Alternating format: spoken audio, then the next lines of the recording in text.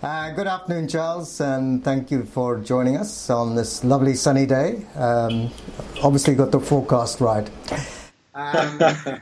So the Met Office, just looking at it as a business, the customers that you've got internal and external customers. Well, the Met Office is somewhat controversially something called a trading fund. So firstly, and most importantly, we are part of UK government.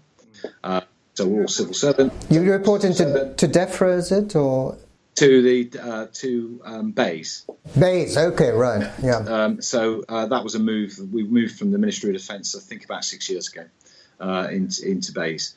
And so our mission is, at a very high level, our purpose is to protect life and property, to enhance well-being, and to deliver economic value to the UK. That's our top line purpose. That's why we exist. Now, when you get into the weeds of it, and I won't go there unless you ask me, but when you get into the weeds of it, that mission is hard to fulfil as a government agency that cannot participate in commercial markets. So the trading fund status does two things, really. One, it allows us to participate in commercial markets, largely to seed, innovate, and create new markets. So there are brand new markets that exist now that did not exist 10 years ago, because the ability to say something about the future environment is now skillful enough for those markets to exist. So a trivial example, well, it's not trivial, but an example would be the commercial road gritting industry. So there is an industry out there with people who hedge risk, and they go and grit Sainsbury's car park or any other supermarket's car park or whatever it might be. And obviously, they need to do that in a way that minimises cost and maximises efficacy and so on. And that market is only possible because of the ability to predict not quite temperature. There's more to it than temperature. There's all manner of characteristics of tarmac and what's underneath it. And you as a geophysicist, you'll recognise this composition of what's underneath the tarmac, and all those things go into those kinds of calculations that ultimately make it realistic for an organisation like Sainsbury's to be able to keep their supermarket open because their car park's safe. So there's an example whereby there are much more impactful, but that's a nice, simple, succinct example. The other thing that it does, the ability to participate in commercial markets, is offset the cost of delivery to the taxpayer. So to some degree, we generate independent commercial revenue that allows us to make autonomous investment decisions, pay a dividend back to government, but generally offset the cost of delivery to the taxpayer. And moving from the external customers more into the internal customers, I mean, you have different sorts of computing and different IT and different digital, if you like, and different customers. I mean, scientists are notably expert users, having been on that side myself. Absolutely. So I'll try to say this without anybody beating me up afterwards should they ever hear it. So broadly speaking, you can talk about three characteristics of IT or computing. So the first one is supercomputing. So in that supercomputing bubble, you've got things like we have a system called SPICE, which is our research scientists' capability. That's very highly scaled, virtualized Linux, big storage, so that scientists can do effectively experiments. Take data from the HPC simulations and do experiments with them. So we've also got mass storage. So I've got a 1.2 exabytes of mass storage. 1.2 exabytes. Woof. Yeah, I mean big machines. Big machines mean big storage. So all this stuff is at almost vast scale.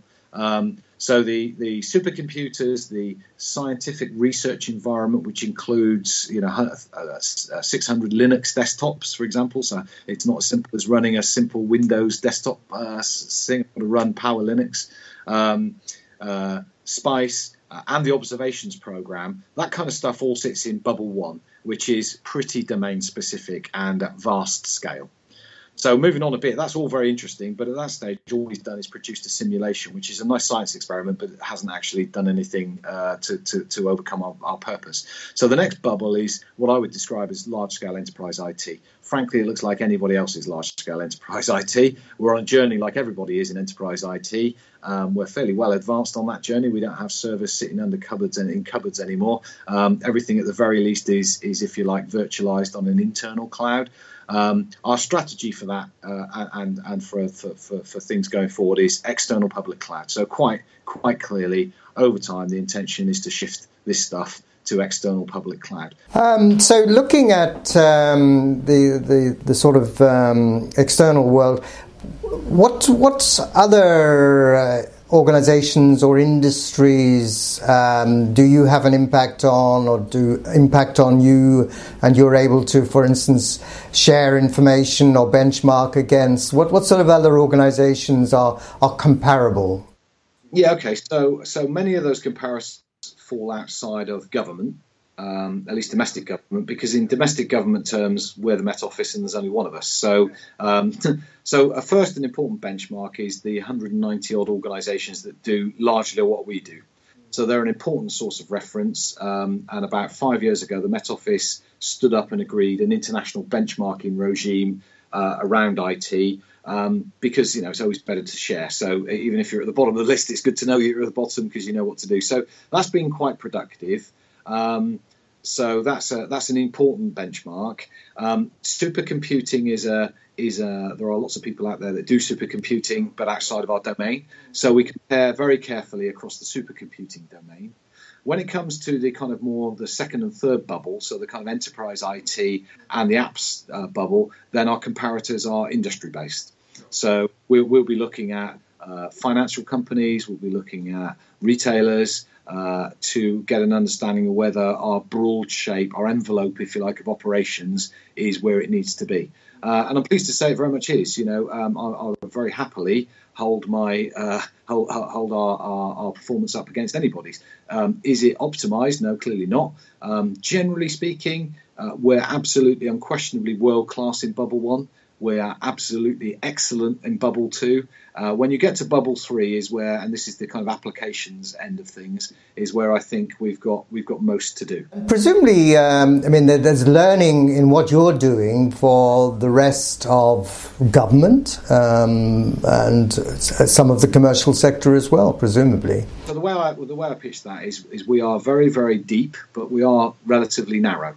So I'm not arrogant enough, and we're not arrogant enough to pretend that we can go and do a better job elsewhere in different contexts. What we can say is we can highlight, and we do this quite regularly with some of the very largest tech companies. You can imagine the kinds of people, of the implications of real scale. I'll provide an example. In the big data economy, the general approach for most organizations are to create data warehouses or data lakes, and the notion is collect enough data, collect as much data as you can, because ultimately you'll find a way to derive value and insight from those data. All perfectly plausible. The reality is that data scales are now becoming so big you can't move the stuff, never mind collect it into one place. So whilst the principle, the concept is correct, the execution will increasingly be non-deliverable. So we're helping companies understand how, as well as moving data, you can move algorithms. So that takes you to technologies like blockchain and secure containers as a way to not only move data around, but to effectively move problems around as well. So, it's a mixed economy. Right now, we tend to transmit information by transmitting data. In the future, we will transmit information by a combination of transmitting data where that makes sense, but also transferring computation or algorithms or IP, whatever the chosen phrase is. And of course, there's all kinds of problems with that. You've got to remain integrity, you need to maintain security.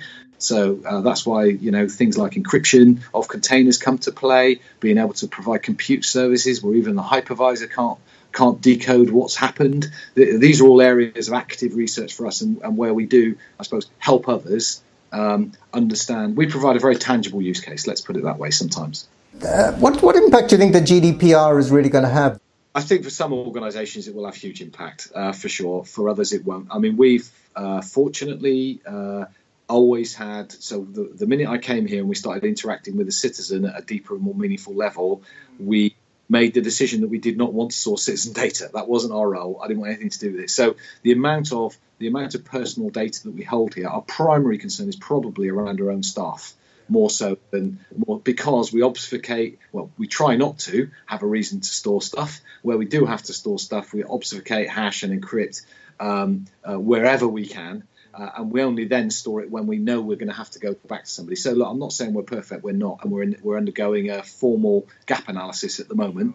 We know we have some issues in areas like HR systems, for example, but we've provisioned for those ahead of time. So we're in the process now of pulling in software as a service, for example, to get rid of our legacy HR systems, knowing full well that buying in that way, we're going to kind of buy in compliance along the way. So we've a combination, I suppose, of planning, a little bit of foresight, and maybe a little bit of luck of making some decisions not to have that kind of stuff unless you really need it. Looking at innovation and the futures, etc., what do you see as the big issues coming up for you in particular?